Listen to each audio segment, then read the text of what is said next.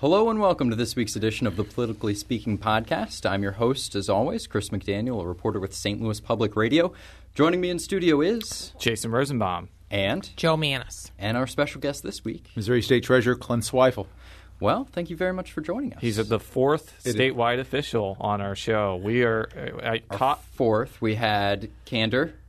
We've had Kinder.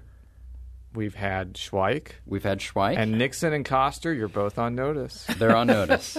Fourth statewide and the second St. Louisan to have here. Yes. That's true. You do have ties to St. Louis. We were chatting about that before we started. Well, I grew up in northern part of St. Louis County in Florissant and grew up in a community where my parents weren't particularly politically involved, but they were involved in the community in many ways, both in our school system and in the larger sense, the community at large. What school system was it? As a grade school, I went to St. Ferdinand's. I went to Catholic grade schools, and then went to Hazelwood High Schools.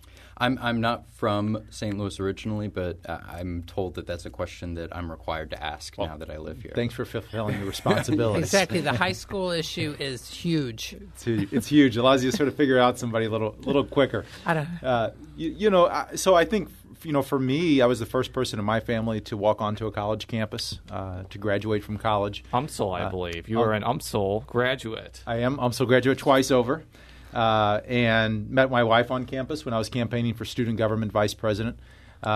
We got married. We became parents to two wonderful girls who are now 16 and 14. And we bought our first home in Florissant, or in Hazelwood, actually.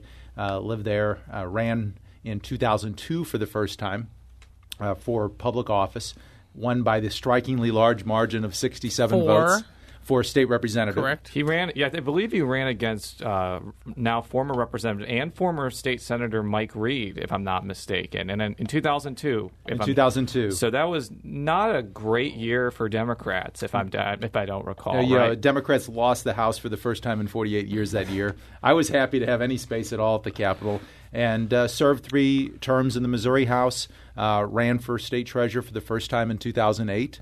Was elected and then reelected, obviously, in 2012. That was kind of going to be my next question, because I have warm, fuzzy, nostalgic memories of the time, or at least half of the time you were in the House, because I started reporting in 2006, 2007, 2008, when, it was very much kind of like a red team, blue team atmosphere in the Missouri House. And you were kind of one of the field generals of the House Democrats. You came up with a lot of ideas. I believe you were involved in the 2006 House campaigns, which was actually one of the more successful campaigns for Democrats. And then in 2008, you decided to run for treasurer after Sarah Steelman ran for governor. What kind of made you want to run for statewide office in the first place? I think that, first of all, my time in the House was really rewarding. I loved it, and I enjoyed the give and take of the legislature. I enjoy ideas and policy discussions at their core, so the chance to be able to exchange those in the House is an exciting thing.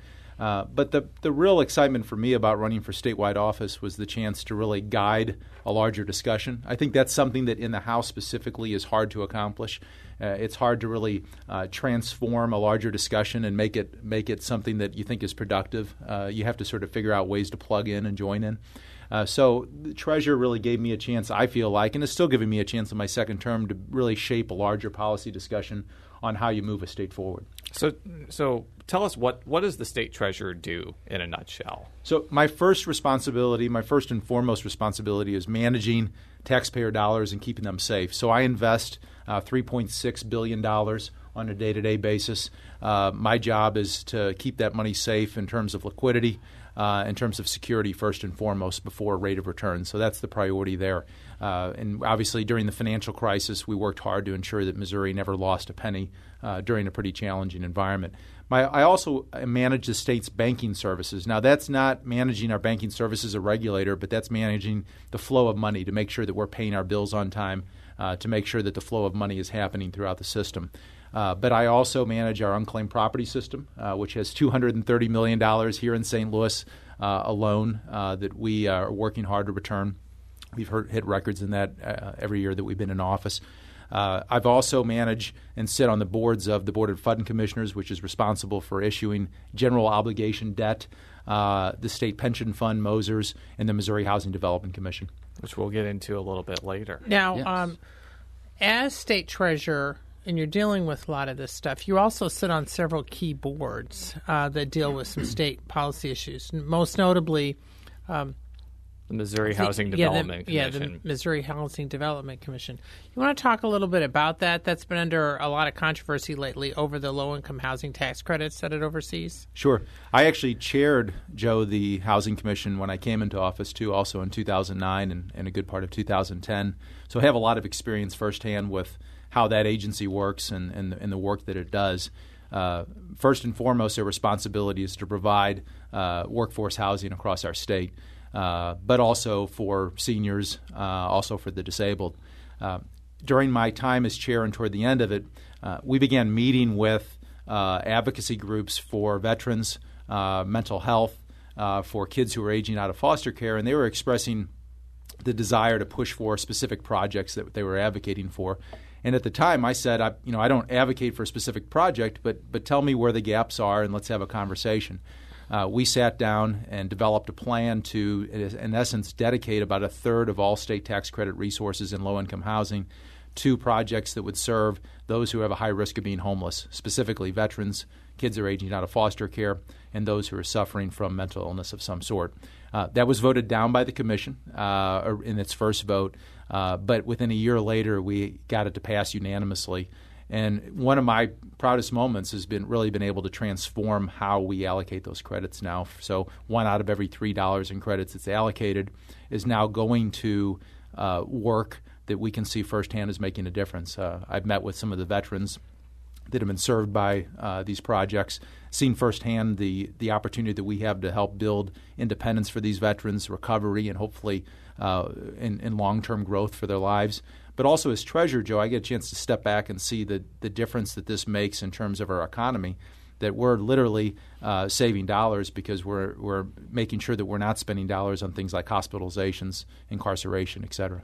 Now, in December, though, the governor's representative asked for the commission to delay action on several projects for several months because of an unrelated deal that he was trying to forge in the legislature at the time during the special session as far as tax breaks for Boeing. That has come under a lot of controversy, a lot of fire. There's members of the Black Caucus who've been upset over that. And since then, that sort of fed into the current debate in the legislature about what to do with the tax credits. Can you talk a little bit about that from your perspective, what you think is happening or not happening? Sure. With the low-income tax credit program? Well, I think one of the best things that we can really work for as a state is, Joe, we've had the same conversation now every year that I've been in office and really before that in terms of, quote, reforming our tax credit system.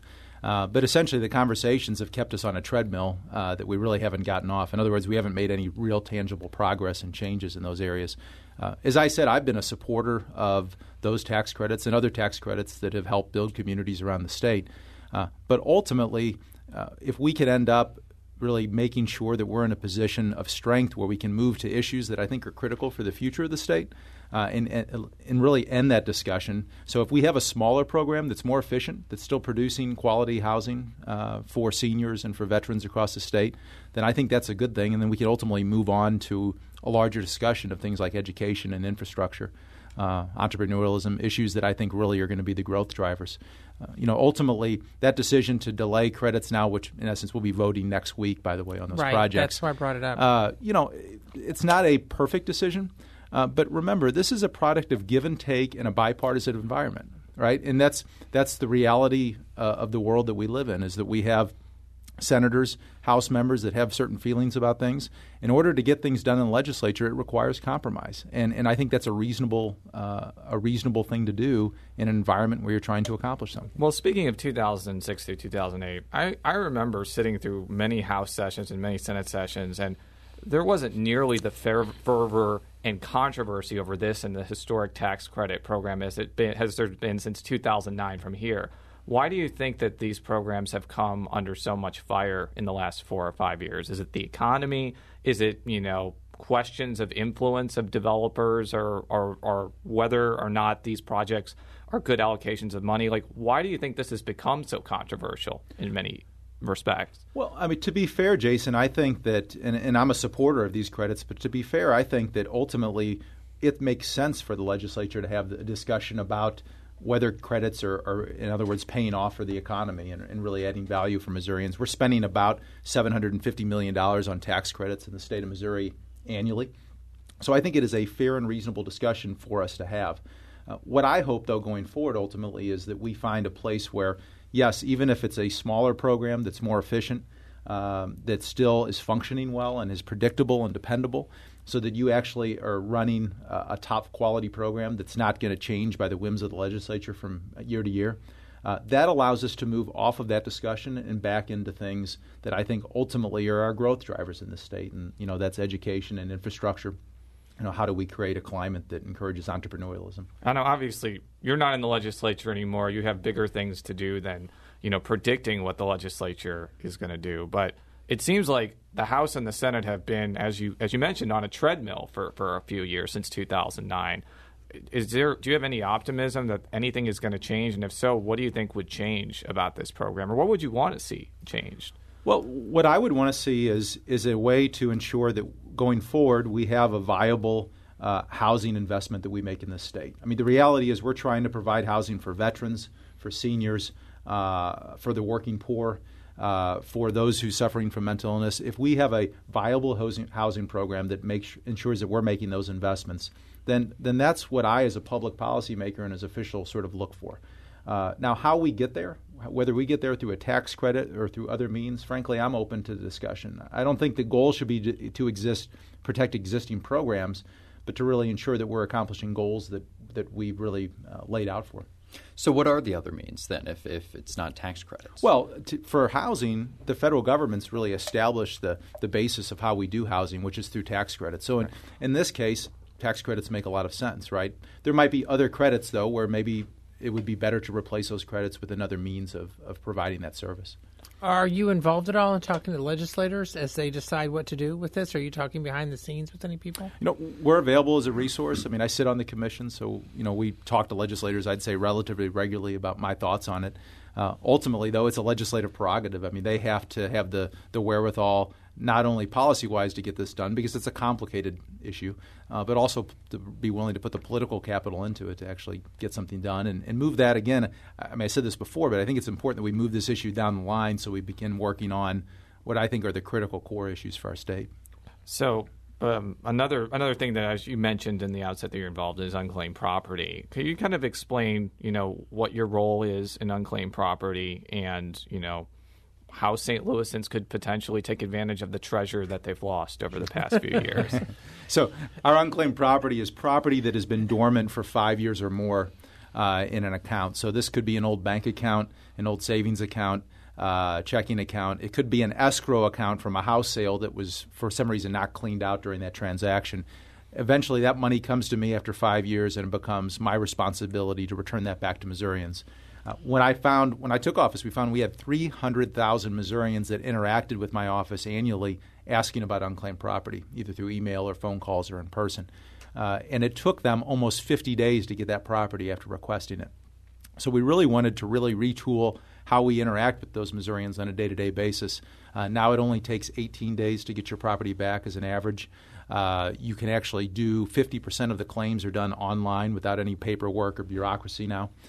We actually have a system that allows you to, in essence, it works as a Google alert that allows you to put your name in, and we'll let you know when you have unclaimed property. So we've used technology. We've done more with less, and have returned about $187 million now back to Missourians during that time period, and hopefully given also those Missourians some trust and basic understanding that we can follow through and get things done. I know my husband's had some unclaimed property sitting there for years, and he can't seem to get it. So how long does the state hold on to it? In perpetuity. So it's a promise to hold on to that money as long as it takes to return it. Now, obviously, these accounts are 5 years old when we get them. Mm-hmm. So our team has to work, in essence, like a group of detectives in trying to find those individuals and locate them and get that back. How big of a team do you have involved in this program? And then broader, how many people do you have in your office? So 14 are involved in specifically in unclaimed property, managing unclaimed property, and then we have a total of 44 folks that I work with on a day-to-day now, basis. Do the 14 do other stuff besides unclaimed property, or is No, it? they're just dedicated toward unclaimed property. Wow. What's probably the one time that Missourians want to be tracked down by the state government? It is. They have some money to being owed. It is, and I will say that we send out notices that are required by law to do so, and advertise in newspapers is required by law. And sometimes they'll call us and they'll think that we're not the state and that we're somebody else The trying IRS to. or Yes, something. exactly. Well, what's the weirdest thing you've ever found Yeah. in your tenure? Have you found like a crown? Have you found like an exotic tiger that was missing? Like, what has been kind of the weirdest unclaimed What property Jason that is you getting found? at is I've misplaced my exotic tiger. Where is my exotic tiger, Mr. Treasurer? Yeah. So actually, I think my staff hasn't told me some of the craziest things, but one thing that's common, of course, is we see baseball cards and things like that on a regular basis and coins. The reality is some of these things are things you would have never expected. Like, we didn't understand when I came into office how many veterans medals are Yeah, that's actually what I was gonna ask. placed in unclaimed property. And there are many that are people put in unclaimed property, and then we've actually worked hard with the legislature to begin returning those medals. How do they end up in there? Are they in a safe deposit box Exactly. that then goes dormant? And That's then right, ends Joe. Up, okay. So they're in a safe deposit box. They come to us. But often, one interesting thing about these veterans is they often haven't told their family many of the stories behind those medals, or their families often didn't even know that those medals existed. So it becomes quite a detective job for our team to track those. Well, speaking of veterans and the military, that transitions into our next subject very well. And Chris wrote down the official title. It's about to call it the military thing that you're involved in, but The Missouri Military Partnership is what I wrote down. I don't know. That is correct. Yeah, how'd you right. get involved in that? Generally, state treasurers have not been so involved in military issues as you have been in recent months. So the governor and I were visiting about what is a changing environment in Washington, D.C., which is a budgetary climate that's going to be obviously much different than what it has been in the past in terms of military investment. And in that environment, we were talking about what can the state do to ensure that we're doing everything to leverage our resources to enhance and retain those facilities that we have. And by the way, when we talk about our installations, we're talking about Fort Leonard Wood. We're talking about St. Joseph, Missouri, that has Rosecrans. We're talking about Whiteman Air Force Base in Knob Noster, Missouri, along with our National Guard presence across the state and along with Department of Defense investments that they're made in contractors throughout our state. When you look at the sum total of those investments, we're looking at about $40 billion of gross product in our state. That's about 14 to 15% of our state's economy. That's 265,000 jobs. So part one of this is the economic lens of this. But the other piece, too, is from a national security perspective, I can tell you that we're doing the right thing by supporting our bases here in Missouri. The only B-2 bomber anywhere in the world is based in Missouri. In St. Joseph, they're training 18 allied nations on the C-130 cargo plane. Fort Leonard Wood now has 1 in 5 of all Army members are going through basic training right here in Missouri. So there's both a national security view of this, but also the economic view as treasurer that I see, which I think is important, is that you can see the economic impact of these investments that the Department of Defense makes. So then we began taking the next step, which is looking at what can we do as a state to make these bases more cost efficient, make them more effective in terms of doing their basic responsibilities, but also improve the quality of life for servicemen and women. So we're really looking at all three areas to see tangibly what can we do as a state to help support that.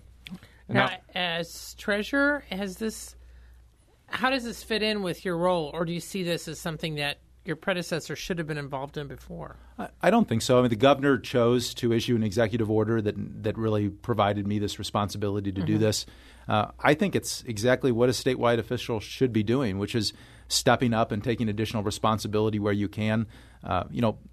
I think a lot of us in leadership, we think, you can plan out your career and plan out every move you make. And the truth is you have to be willing to step up and take additional responsibility when it's needed. And this is a case where, we have a responsibility to help support our congressional delegation, our senators, who are very strong supporters of this effort, and ensure that we're doing everything we can to support them in D.C. as we're working hard at the state level. Now, what I was going to ask is, I think there's rumblings within Washington that there are going to be some pretty substantial cuts to the military, and that obviously will have an impact on Whiteman Air Force Base and other military installations. Fort Leonard Wood. Fort Leonard Wood. I was blanking on the specific names for a second, but what's kind of what you've heard about that, and what impact do you think it will have on Missouri military installations? Sure, and we're still reviewing the president's budget that he's released, but I mean, clearly, listen, we are in a changing environment in terms of military investment in the United States compared to where we were in 2005. But I think it's important to remember a couple things. First of all, the situation's still dynamic. It's still early on in the budget process. Secondly, our National Guard, specifically here in Missouri, has a very strong presence. I think it's important that we advocate and continue to advocate for their role, because they're doing a couple important things. Not only are they protecting us overseas, but they're responding to emergencies here at home and keeping us safe here at home.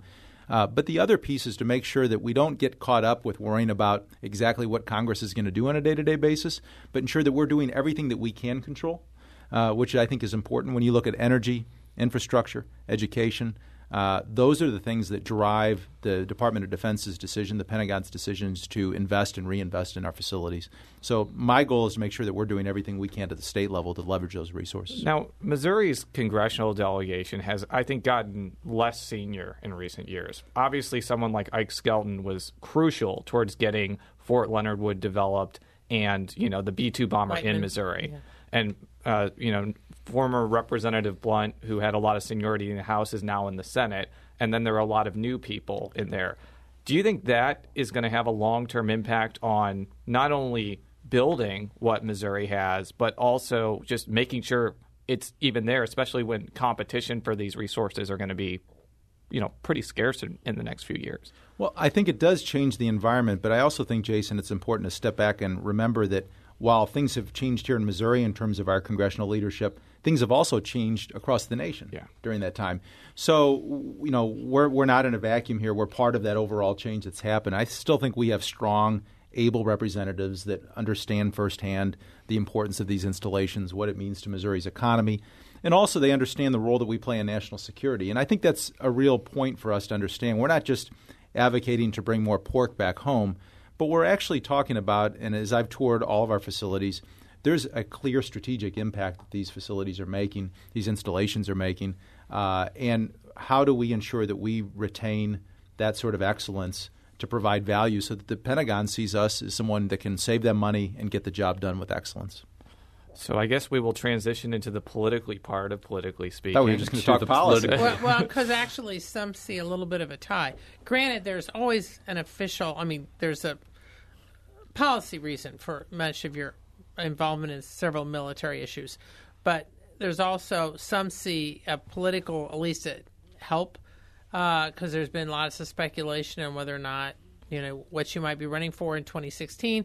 For our listeners to know, the state treasurer is term limited out, so you can't run for a third term. Which means, speculation has. Is that right, Joe? Shoot. Yeah, I think that was like the second to last question when I interviewed you in 2012 for your reelection. But speculation has kind of run wild on what you're going to run for next. Dave Drebus has talked you up as a county executive candidate. I've talked you up as an auditor candidate. You've been linked to lieutenant governor, U.S. senator. I'm sure you've heard all this whisperings and rumblings, especially since you decided not to enter the gubernatorial race pretty early on. Mm-hmm. Do you have any special announcements that you want to make on this show? I don't. But can you say at all what you're looking at or what you're not looking at? Well, I don't think I can even say that at this point. First of all, I can tell you that the job that I'm doing now is one that I'm still excited about and feel passionate about. So I feel passionate about public service in general. We're actually working on, as an aside, I know this isn't politics and we'll get back to that, but we're working as an aside on some larger higher education issues right now. I'm meeting with university presidents around the state to find ways that we can really retool our scholarship program in the state of Missouri so we can become a national leader. And we think there's a way that a treasurer can step up to the plate and get engaged in that discussion in a productive way and actually help transform it so that we're doing something that is really as a leader in the United States. And so that first, frankly, we're providing access for first-generation college students who are getting good grades and working hard, which is something that's critical that we do in the state if we're going to continue to grow it. So those things excite me on a day-to-day basis. Ideas excite me, the idea of being able to make an impact. And that's sort of, I think for me is the guiding light in terms of decision making going forward. How does Missouri's college, the savings programs, at one point we were considered to be in the forefront several years ago. Now I'm hearing less so. How does Missouri's college savings programs stack up? And for our listeners, the state treasurer traditionally has been active. I mean, your predecessors as well, active in that going back 20 years. So I manage our state's 529 program, which is MOST, which I failed to mention earlier. And MOST is now one of the leading model plans in the United States. So it's one of the least expensive plans and cheapest plans for Missourians to participate in. We have about $2.2 billion in assets total. Most of those assets are coming from individuals like us that are going online for the first time. Jason, get to it, get on it, and beginning to contribute small amounts. Yeah, Jason has that little baby. Toward higher education. So that's an important piece, is making sure that we provide tools for families to save. But the other piece here is this, folks, is that we have to have accessibility overall in higher education, knowing that not every family has a tremendous amount of resources to set aside, and ensuring that we're finding ways to push up our best and brightest and help them achieve higher dreams, but also keep some of those best and brightest here in the state of Missouri. And that's going to take a really concentrated effort to retool our scholarships, to be thinking about strategically a strong statement to Missouri families that we're going to pay for your college if you're willing to do what we're asking, which is good grades and give back to the community. Now, before I transition to my next question, there is a point. It would be safe to assume we're not going to see you on the ballot this year. Is that fair to say? That'd be correct. Okay. So, breaking news, you're not running for auditor or county executive or Florissant mayor or whatever. Well, he lives in Columbia. Or Columbia so mayor. You really can't, yeah. But I did want to ask you more about, 2014. Right. Because as a Democratic statewide office holder, and as I mentioned, a veteran in kind of, the machinations of legislative campaigns. I mean, they had Representative Hummel on, and he was talking about how the Democrats are at the lowest level they've been in years in the House. And back when you were in the House, you had many more members. And I think you kind of know whether this question is going, like, how did the Democrats get out of this legislative hole? I know that, Attorney General Koster is promising a lot of money and help, and I'm sure you're going to be part of that as well. Do you see a light at the end of the tunnel, or is it going to be pretty grim for your Democratic colleagues there? Well, first of all, I'm optimistic, or I wouldn't be in this business, and nor should I be if I wasn't. But I ran the House Campaign Committee in 2006. We picked up 6 seats that year. That was the most we had picked up in almost 30 years. Listen, I'm optimistic about our ability to compete, but it requires a long-term recruitment plan that ensures that we have candidates around the state that are running for office, not just once, but twice or 3 times. And it requires a unified effort. And I can tell you that I think that we're on the pathway there on both of those areas, but it's not something that's going to happen in 1 cycle or even 2 cycles. It's going to take a long period of time. What role do you see for yourself like this cycle? Is there anything particular that you're doing? Well, I'm standing up and supporting candidates that I believe in. We have candidates that are running for re-election that I want to see re-elected. We have candidates that are running for the first time that I'd like to see have a chance to serve. I mean, listen, Joe, if there's one imprint that you can leave upon public service as a statewide on the political side, it's bringing up a next generation of leaders who are willing to step up. I think it's one of the most important responsibilities we have. I've had others before me that have helped do that for me, and it's something that I intend to spend time on as treasurer. You were part of the near Democratic sweep in 2012 for the statewide candidates, where the only ones that the Democrats lost was Lieutenant Governor Peter Kinder edged out Susan Montee. What do you see as the disconnect between statewide and, state representative and state senator races? Because there was a big discrepancy there. Well, a couple things. I mean, first of all, I'm not a political analyst, so it's I haven't spent as much time on this as you might have, but I think there's a couple thoughts on this. I mean, one, recruitment matters, and consistent recruitment over not a 1 or 2 term cycle, but over multiple terms really, really does matter. When I came into the House in 2002, Republicans had won it for the first time in 48 years. That didn't happen, as Joe knows, by a 1-term blip. That happened as really an effort over about 20 years to really chip away at the amount of Democrats that were in office. So I think, first of all, it takes strong recruitment. I think it takes high candidate quality. It takes candidates that I think have had some real-life experiences that can understand how Missourians think on a day-to-day basis. When you begin to have that, I think you begin to pick up more Senate races and more House races. I think it's too easy to blame redistricting and the way districts look. I think ultimately you have to compete in the environment you're given.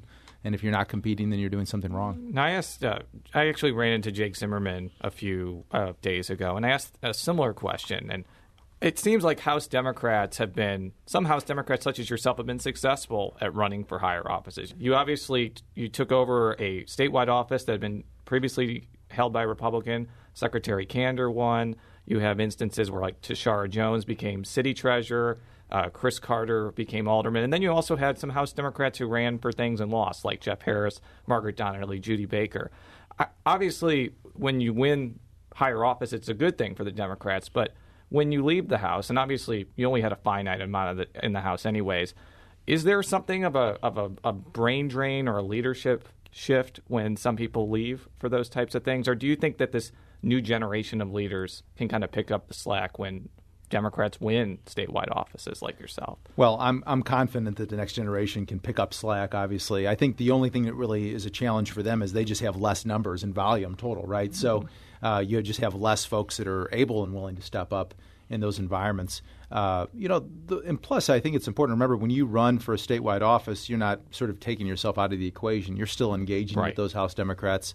And I spend a lot of time with both sides, frankly, both Republican and Democrat in the House and the Senate, talking about lots of issues. Yeah, because it seems like, as I kind of alluded to before, back when you were in the House, it did seem like it was more partisan in both houses. Since Governor Nixon came along and he has a veto pen, it seems like it's a little bit less partisan. Maybe you've had that experience with passing some of your legislation. Is that a fair assessment, or do you still think it's a partisan madhouse that you were once in? Well, I think that it's hard to gauge because the job of state treasurer is so different than what you're doing when you're in the House. In the House, you're defined by your votes that you make on a day-to-day basis, and you're forced to sort of cast yourself with this vote, whether or not you agree with it completely, because there could be two bad choices in essence. To vote on yes or no could both have bad repercussions.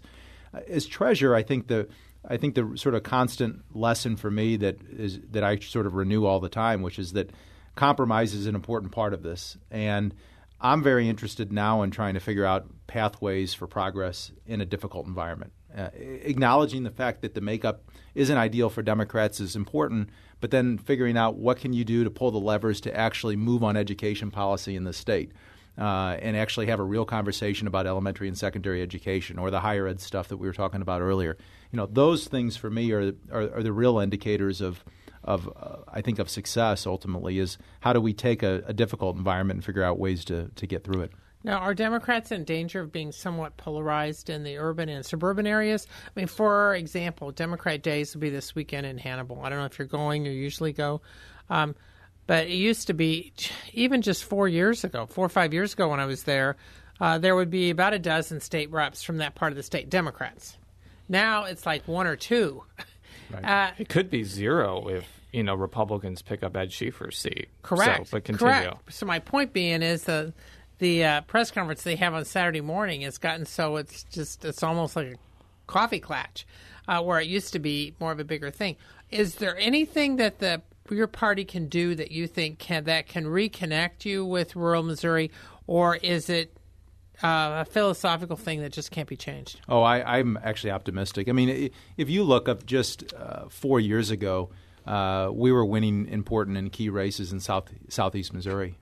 We picked up 3 out of the 4 seats at that point, I think at the end of 2006 when I was running the campaign committee. So I'm very optimistic about our ability. I don't think it's simply a rural-urban divide, and I think that's sort of the first thing people go to. I think the reality is you have to, again, Joe, recruit high-quality candidates year after year, and they have to be respected community leaders who really bring something to the table. And in some cases, we're going to have that, and we're still going to lose races, but I can tell you if you recruit those individuals in race after race after race, you're going to win more than you're going to lose ultimately. Well, we'll have to have you back in 2015 when you announce on our show that you're running for Florissant City Council. So. Or Lieutenant Governor. Or Columbia Mayor or whatever. So. Or Columbia Mayor. There we go. Thank you. We'll all close this out here. You can read all of our stories at stlpublicradio.org. You can follow me on Twitter at @CSMcDaniel. Jason, you can be followed on Twitter. Jay Rosenbaum. Joe. At J Mannies. It's JMANNIES. And? At Missouri Treasure. Well, we'll be back next week. Until then, so long.